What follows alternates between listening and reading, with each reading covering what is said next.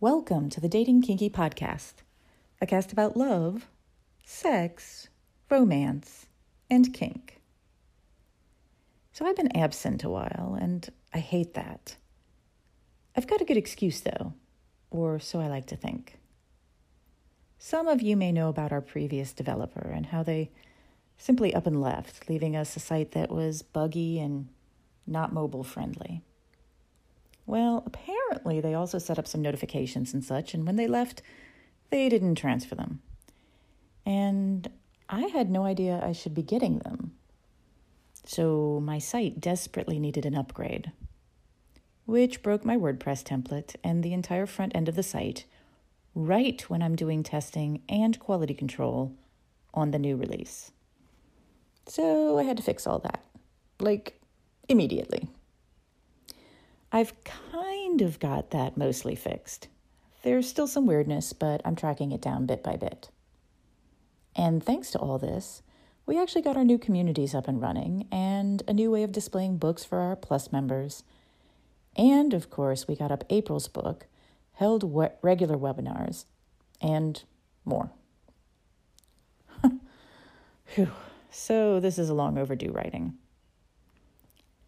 Using sex as a weapon. It's a fucking insidious, evil thing. And it's so easy. And sometimes not even a conscious habit.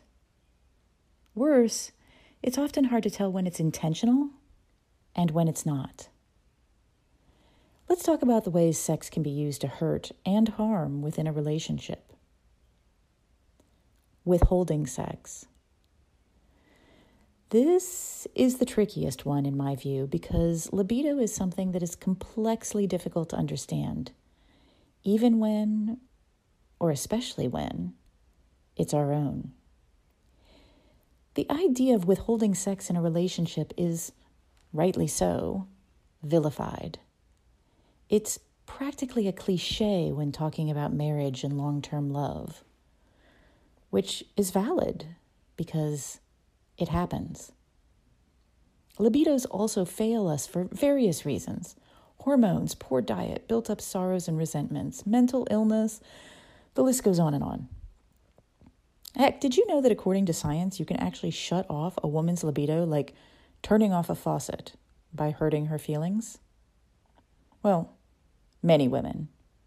Non-kinky, not into degradation and whatnot, which, by the way, even those into that can have their feelings hurt in non-kinky ways and can experience the same thing. Just like a masochist can stub their toe and not enjoy it, even when they love to be flogged bloody. And while I've not seen science to the effect, I'd say that it can likely happen the same with other genders too.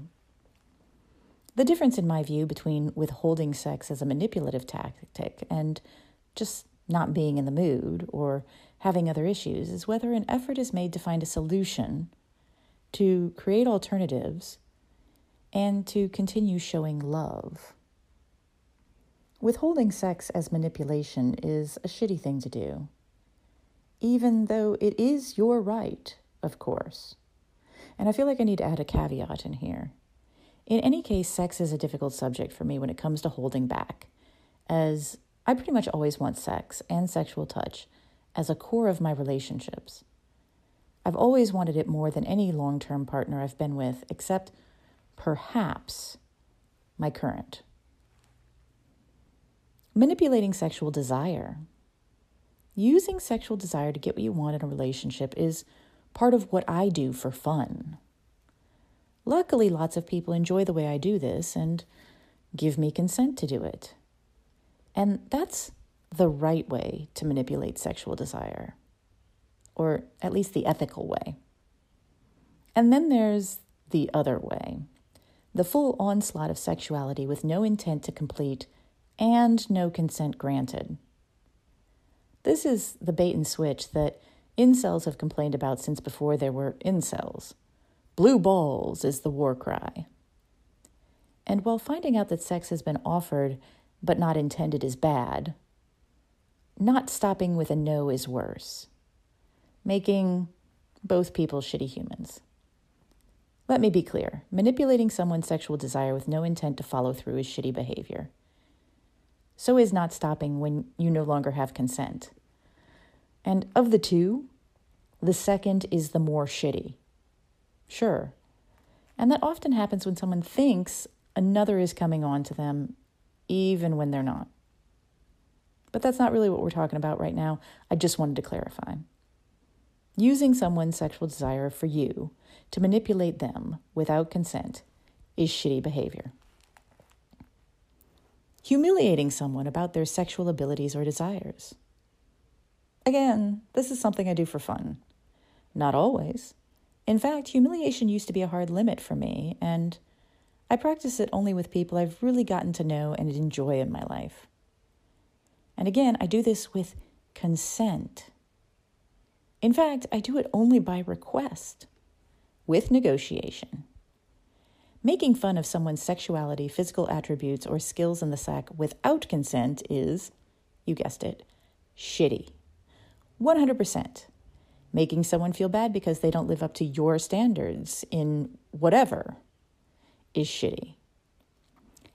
Negotiating a scene so both of you get some super awesome thrills from some humiliation play, not shitty. Right? Because in all of these cases, the difference is in the meaning. I'm not in the mood, but I can offer love and affection. I will manipulate the fuck out of you with my blatant sexuality because you've given me permission, begged me, to do so, and I will stop if you ever revoke that permission. I will humiliate you for my pleasure, tease you with a smile about your inadequacies and shortcomings, while loving you deeply and again, stopping whenever you safe word or simply say, you know what? I think I'm not really into that anymore. Because I'm not using sex as a weapon. I'm using it as a tool to build something greater between and for the two of us. I'm not trying to cut you down, to take from you, or to harm you. And that is the difference. Thank you for joining me today. If you loved this episode, please share it with others who would enjoy it. And please do join me at datingkinky.com. It's built by Kinksters, for Kinksters, poly, queer, trans folk, and anyone not quite vanilla. And it's free. Find me on FetLife as Nookie Notes, and on Twitter, Pinterest, YouTube, Facebook, and Medium as Dating Kinky. Have a kinky day, and I'll catch you next episode.